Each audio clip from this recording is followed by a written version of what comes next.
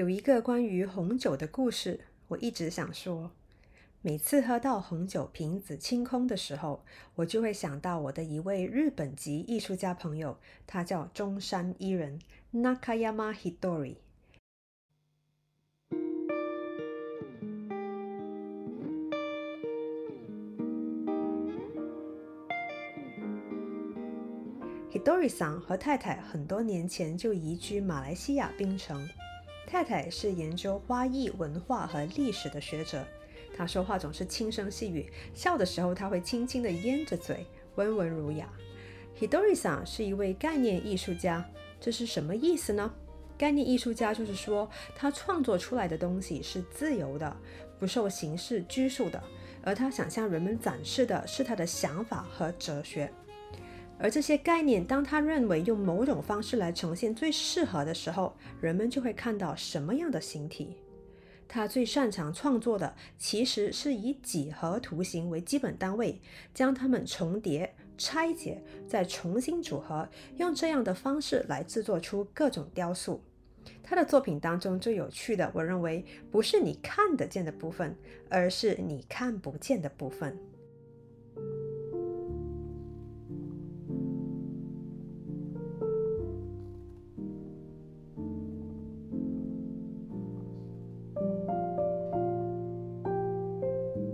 槟城的卡巴辛大道上就有这么一座雕塑，是4根天蓝色的圆柱子，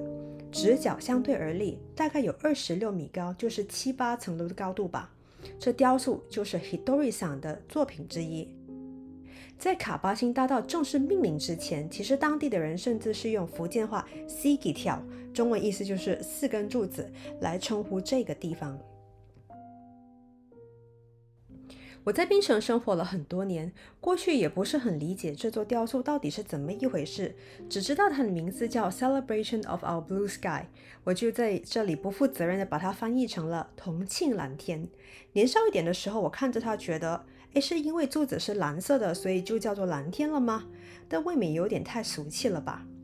一直到我后来认识了 Hitori-san， 我问他4根柱子究竟是要怎么构成为蓝天欢庆的题材啊？Hitori-san 是一个话很少的人，他当时只说了，要不是他们往天上高高的指着，我们会抬头去看看天空吗？我当时接不下去，只记得脑里隐隐约约的炸开，好像忽然明白了一些什么东西。当我们循着柱子高高耸立的方向看去，急着要寻找一些什么的时候，那个答案或者那个更重要的东西不就在那里吗？那我们究竟是在忙什么啊？我们这么忙碌的求线索、求答案，是不是忘记了其实问题有时就是答案？ Hitori-san 用他的作品教会了我，答案就在看不见的地方。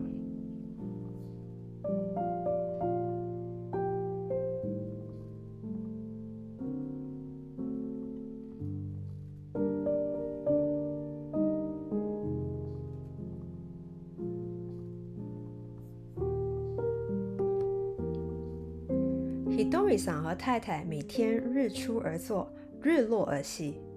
夜幕低垂的时候，在站前老房子外檐下的5尺宽走廊，他俩会把小凳子一摆，怀里揣一个小冰桶，坐在那儿喝2杯。屋子里通常会播放一些古典乐，坐在窗外也能隐约的听见，竟然一点违和感都没有。我有几次就和他俩在那儿坐，和他俩聊天，随便聊点什么也很高兴。有时 Hitori-san 会跟我讲一点有趣的哲学，而他太太会跟我说一点日本历史。当 Hitori-san 有新作品向我展示的时候呢，通常会先给我看一个新作的打板造型，而当时我就会像一个战战兢兢的学生，尝试推敲其中的原理。东西拿在手里看着很好玩，很巧妙，但是说不上巧妙在哪里的时候，心里会痒痒的。这时 Hitori-san 就会拿出一张概念绘图来跟我解释这有趣的部分到底是怎么一回事。这些概念绝不是用巧思2个字就可以笼统概括的，当中一定还蕴含着他这么多年来对于几何学的钻研和理解，还有更重要的是，我认为他对于世间万物永远抱着一种浓厚的兴趣。在 Hitori 那里喝点威士忌或者喝点清酒，大家都是一小口一小口的嘬，喝什么都好像很珍贵。说也奇怪，当你放慢节奏去消化你得到的一切时，你的感官就会渐渐的活起来，所有的体验都会被跟着放大。有时聊着聊着忽然接不下去，空气中的安静也莫名的非常惬意。徒步经过他门口的人，通常小地方嘛，多半都认识夫妻他俩，大家一阵寒暄，给夜晚的冷空气添上一丝温暖，也很舒适。槟城总是少不了背包客，当中有些搞艺术的自由业者，口耳相传之下也摸上门来做客。有时一个晚上聊一聊，不知不觉7-8个人就聚在他门前的廊道上，用着各种掺杂的语言，天南地北的聊起来。聊什么呢？聊事，聊物，通常不聊人。偶尔我会向 Hitori 提出一些我最近为之烦恼的事情，这时他会淡淡的说，那都不重要。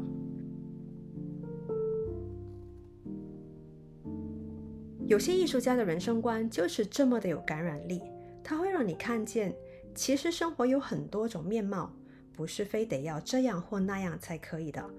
有时我们说的没有其他选择，其实可能并没有那么绝对，然后我们常常深陷其中而不自知的非黑即白的逻辑盲点当中，其实可能也是一叶闭目，阻挡了我们去看见另一种可能。几年前，在我的画廊给 Hitori 办个展的时候，我曾经就技术性的问题向他询问一些细节。当时他回复我创作的艺术品不是工业用品，不应该去谈论肤浅的技术问题，重要的是概念、传达的想法和呈现的形式。我那时一下子语塞，但是为了未来的作品保养做准备，我还是无可避免的必须要事先做好技术细节的记录。这时 Hitori 他明白了，他说好吧，然后他就耐心的给我提供了资料。当这轮对话刚刚结束的时候，他那头竟然再接着给我传了一个短讯，他说1年等同于560万次眨眼。我顿时哭笑不得，却又觉得他这种幽默实在是高级。究竟他是想表达，对他来说这眨眼的次数远比我的问题有趣，还是说我的问题跟他说的眨眼公式一样无聊呢？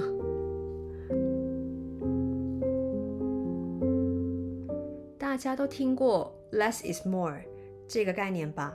在极简主义的世界里，我认为做减法往往比做加法困难得多。Hitori 他对事物的观察入微，总是能够用最简单的线条来表现。其实不只是同庆蓝天，我最喜欢的一件作品就是西西弗斯的胜利 Triumph of Sisyphus。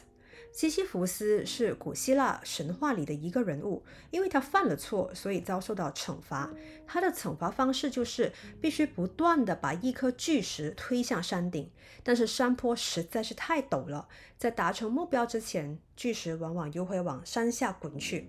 于是西西弗斯就必须再用尽全力地重复这个过程。西西弗斯的故事于是成了周而复始去做一件徒劳无功的事的代名词。Hitori 做了这么一件作品，是一个山坡的造型，另外又做了一个圆球体，可以随意摆放在坡面。有趣的是，他按照科学原理来设计，这个球体在接近坡顶的部分竟然能够抵抗地心引力，乖乖地待在陡斜的坡面上，而不会往下滚，仿佛原本永无止境的劳动，在这一刻却得到了成就。这件作品因此得名西西弗斯的胜利，好像西西弗斯最后终于完成了这件事情一般。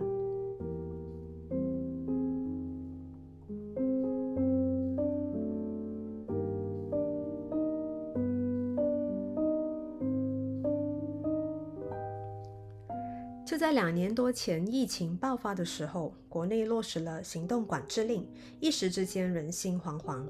为了生计，很多人都得见风转舵，转卖一些食品啊、口罩啊、消毒液啊之类的产品。再加上政府当时划分了必要性和非必要性的行业，艺文工作者瞬间就被抛到了时局以外。艺术和文化类的产业成了最先被禁而又最后被解封的产业。所有的文化活动和计划都必须要暂时的搁置。其实当时除了自己以外，整个世界都在对你念念叨叨说，看吧，就说了艺术不是什么必需品，你弄这个没有搞头啊。这种形势底下，我其实也反反复复的想，艺术这份工作其实还有什么意思吗？如同西西弗斯推巨石上山，年复一年，不管做了多少自己觉得还蛮棒的小成绩、小突破，我总是会听到同样的提问，其实艺术到底有什么用啊？办展览的、搞创作的、搞电影的、搞文学的、出版的、做音乐的、做演出的，在圈外人的眼里，仿佛是国泰民安的时候才配合这个社会分一杯羹。但是其实这些平时安安静静躲在暗处，专注的把人生奉献给一件事的匠人们，我这里说的不只是艺术家、作家、音乐人而已，还包括了那些衬托的绿叶，好比搞好经营的团队啊，专门的写手和翻译，处理艺术品、舞台以及乐器的专人师傅们，他们往往是倾尽了全部的真心去守着那小小的一片田地。这些事他们不做、不传承的话，也许以后就后继无人了。可也就是在最风雨飘渺的时候，他们承受了最直击人心的试炼。其实艺术到底有什么用啊？人世间最残酷的现实，莫过于不经一番寒彻骨，你就是证明不了你有多坚韧不拔。那么看起来疫情考验的不只是艺文人的经营，好像更是我们的心智啊。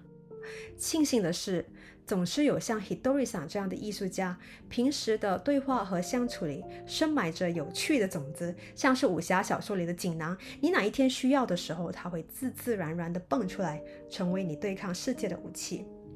有一次他夫妇俩来我画廊坐坐，一个下午过去了，红酒没了，我想再拿出一瓶的时候，他把我手上的空瓶子接过去，硬是要把它往杯子里倒。他的太太一如既往的微笑，食指放在唇上，跟我示意先别说话。这时 Hitori 想说，我年轻的时候想学艺术，到了法国一穷二白，喝个小酒连一滴都不能浪费。这时空酒瓶里剩余的慢慢聚在了瓶口，滑出了一滴。他接着说，每一瓶空的酒瓶，你给点耐心都还可以等到16滴。于是我们一行人盯着一个空酒瓶的瓶口盯了好久，现在想起来真是有一种莫名的浪漫又莫名的诡异。这几年我在做的事，不理解的人比理解的人更多。是的，比如你要怎么跟父母辈的人解释当代艺术呢？也许一开始你想感动全世界，然后你左顾右盼，觉得可能只感动了寥寥无几的数个人，最后发现其实当每个人都自顾不暇的时候，自己做了什么大成就也好，小确幸也罢，最后也只是感动了自己。这可能也是为什么我特别能感受 Hitori さん的作品，不浮夸，不喧哗，安安静静的。做那些作品，他只顾着感动自己，其他人什么想法，他宠辱不惊。5尺距离以外的世界，刮风下雨，他和太太2个人总是一脸从容，又像他俩白天各自忙着的活，想着把自己的事做得完满精巧，做事这么严谨，做人却那么轻松。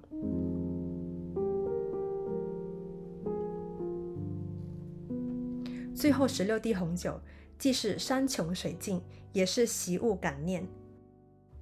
你说，那一天下午，那几年，是我们真诚地相信了最后16滴的美好，还是我们都醉了？